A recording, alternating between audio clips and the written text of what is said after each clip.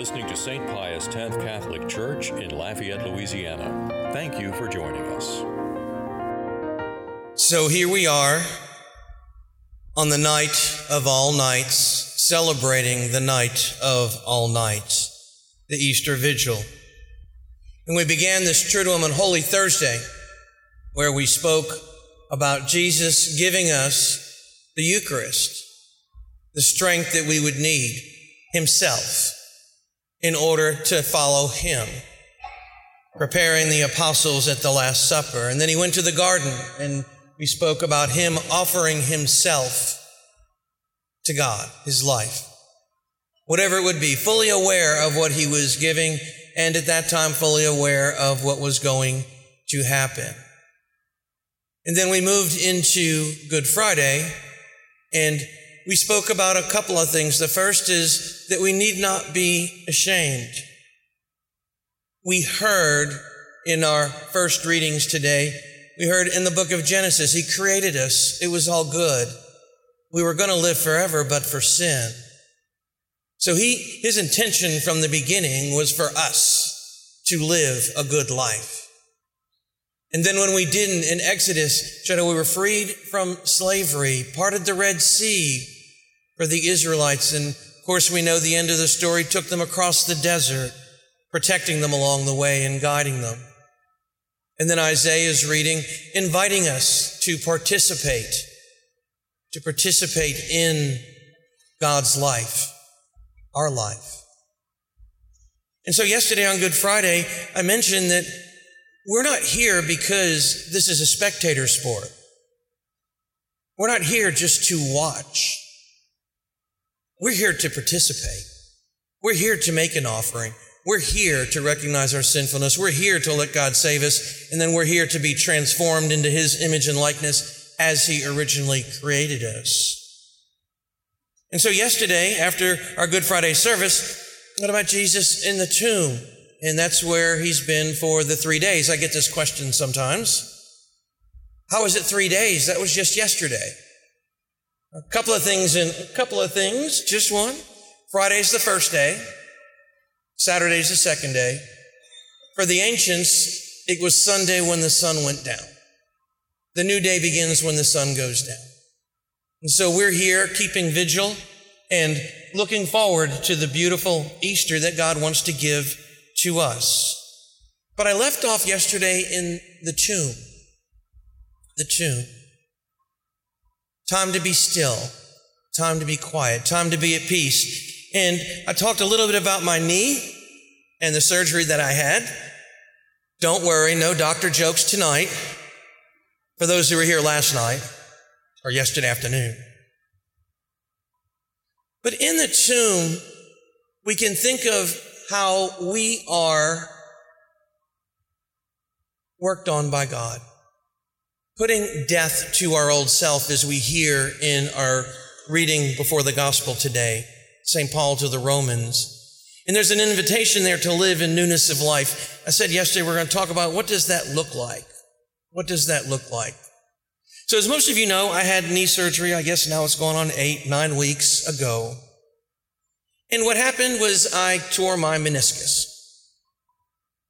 Don't know how it happened, but I tore my meniscus. And for this, we're going to kind of give the meniscus another name, or the tear another name. We're going to call that sin. And what that sin did is it killed my knee. I could not use it. Couldn't use it. And that's what sin does to us. It kills us. Death didn't enter the world until there was sin. So I had this torn meniscus and I was helpless.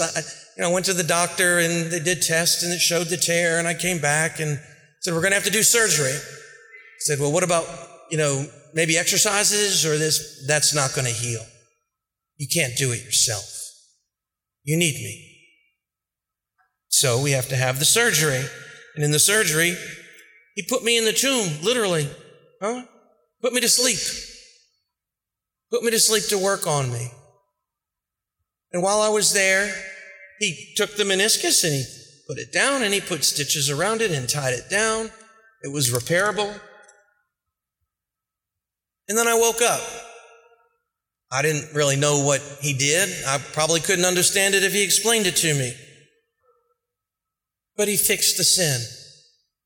He fixed the sin. And that's what God does for us. But he gave me commandments afterwards.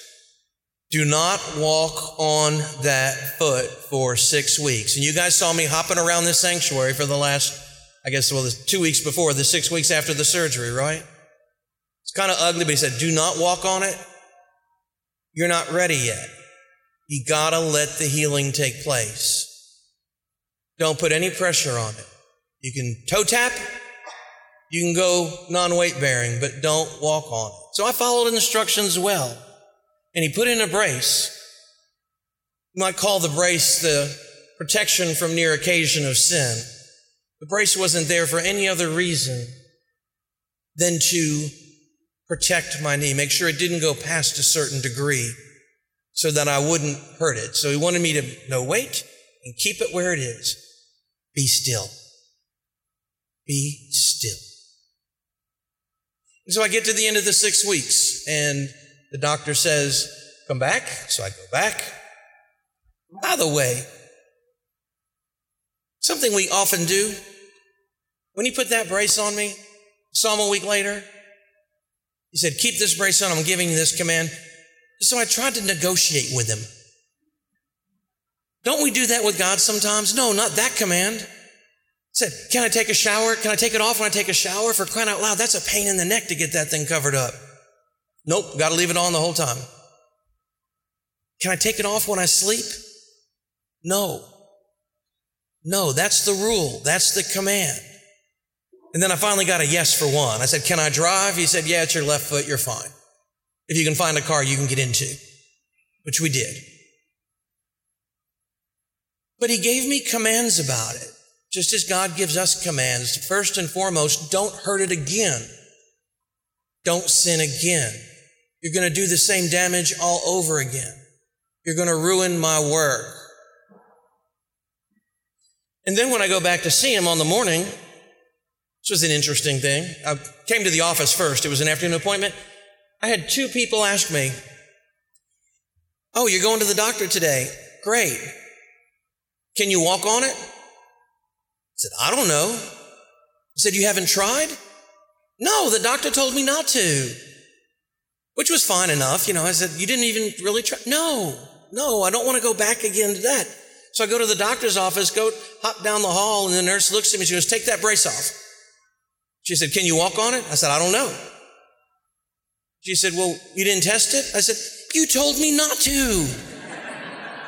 You're the one who told me not to. I said, no, I wasn't that curious. I want to walk again and walk well.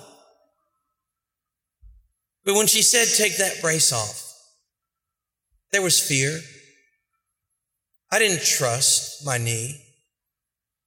It had been put to sleep. It hadn't done anything in 6 weeks. And this is where the newness of life comes. Because then they give me instructions, like I said, take off that brace and start moving around on that knee. And you guys have seen me over the last few weeks. And you've many comments every time I walk in the church. Hey, you're moving around better. You're moving around better. Well, first of all, I get to use 2 feet, not 1, so that's helpful. But also, we began the process of learning to live again in the knee. So that includes physical therapy, moving it, stretching it, pushing it, strengthening it. All along the way, I will say, there was fear for each step in the sense of hesitation. Hey, I don't want to hurt this thing. It's not working well. And we continued to look at the trust. I don't know if I trust the physical therapist. Hey, push it back. I don't want to go that far. It doesn't want to go that far. Push it back. You're going to get some swelling. It'll be okay. You can walk as tolerated with your crutches. It didn't tolerate much the first week or 2. But little by little, as you guys have seen, many of you, the knee is getting better. In 2 or 3 weeks, my hope is that I'll be walking unaided. Then after that, strengthening. And as I mentioned yesterday, it won't be the same again. And that's okay, but it'll be healed and I'll be able to walk. I couldn't do it before the surgery. But with the divine physician, we actually end up better in this newness of life, step by step by step by step. And that's why we do this every year. Jesus in his humanity showed us the way. Jesus in his divinity stays with us. And he will bring us along and coach us and protect us and exercise us and sometimes stretch us. It is not easy to be a Christian.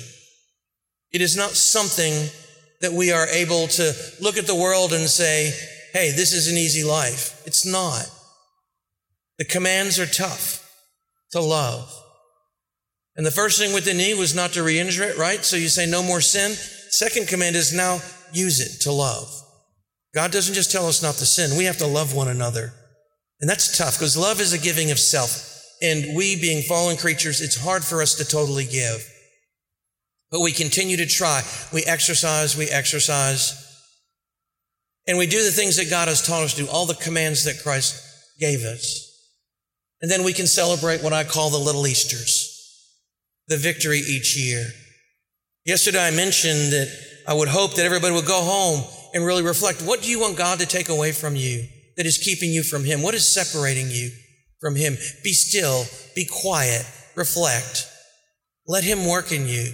And then come out with a newness of life, allowing him to do exactly that. Give us that newness of life because he is with us. The cure is still in the knee. The stitches are there. The work of the divine physician, so to speak. For us, he will be with us until the end of time. And he promised that. And step by step, as St. Paul says, grace building upon grace, we can do more and more and more until one day we can give as Christ gave. It's hard to see it for us, but we can. In whatever mission God has for us, we can give of self and live in him. And he gives us tools along the way, and we're going to talk about those in the coming weeks because our job's not over at Easter. The world will stop celebrating Easter Monday morning. We will celebrate Easter for another 7 weeks, 8 weeks, until Pentecost. We will hopefully learn about Christ. It's called mystagogy. It's called what's being learned after Easter and how to be better. And this year we're going to talk about the tools that God has given us in the sacraments. Father Poirier and I and the deacons are going to preach on each of the 7 sacraments for the 7 Sundays of Easter, so that we can understand what God is doing for us and how we can use those tools in order to grow, to have that newness of life, to be able to handle the difficulties of life, maybe in the anointing of the sick. What is God asking of us to have that newness of life?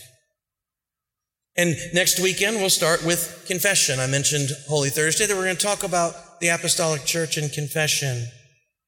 Father Poirier mentioned in the story of Lazarus, when he was coming out of the tomb, that the tomb represented the confessional for many theologians and spiritual writers. It's precisely what it is. That when we do maybe re-injure the knee, when we do sin, we have a place to go where our sins are put to death and new life is given by the grace of amendment. And what a beautiful, beautiful thing that is. We know that God loves us, always has, was with us, and now will continue to sanctify us so that we can have the fullness of life that he originally intended. That's Easter. And it's not easy. As a matter of fact, I would say living in Easter is more difficult than living in any other way. Christian life is narrow, but we have our commands. We know we are to love God and love our neighbor and the specifics that go with it. Let's make sure that as we move through the Easter season, that we allow that growth that God wants to give us and not waste the time with which he has gifted us. As we move into Divine Mercy, and by the way, next weekend will also be our Easter celebration. We'll have a picnic celebrating Easter. Hopefully all of you can come after the 10:30 Mass. But you know, when you think of Divine Mercy, I have to definitely say that I've been shown an awful lot of mercy over the last 8 weeks. So I want to thank you guys for all the help that you've given me. I can't tell you how much I was moved by the different things. I was thinking, who gets this? I mean, I had somebody come in and install bars in my bathroom so I could get up. I had somebody come in and put a ramp on the front door. I had people coming and bringing food every day. I mean, it was crazy, all the beautiful things that people had done for me.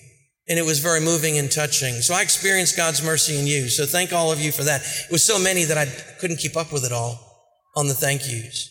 But also here at the church, we want to thank Father Poirier. He did the heavy lifting for the Triduum in the sense of being the celebrant, and our 4 deacons who are wonderful, and our seminarian deacon, David Furka, who sang the Exultet tonight, especially Deacon Phil. He's our director of liturgy.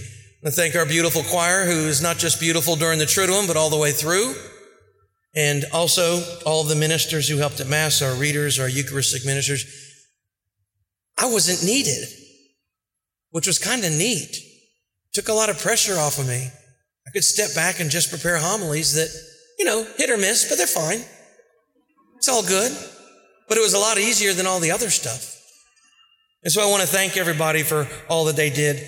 I'm doing this because I won't have a chance to address you guys at the end of Mass. And so I just wanted to thank you all and thank everybody who did so much. I look forward to the beautiful Easter music to come.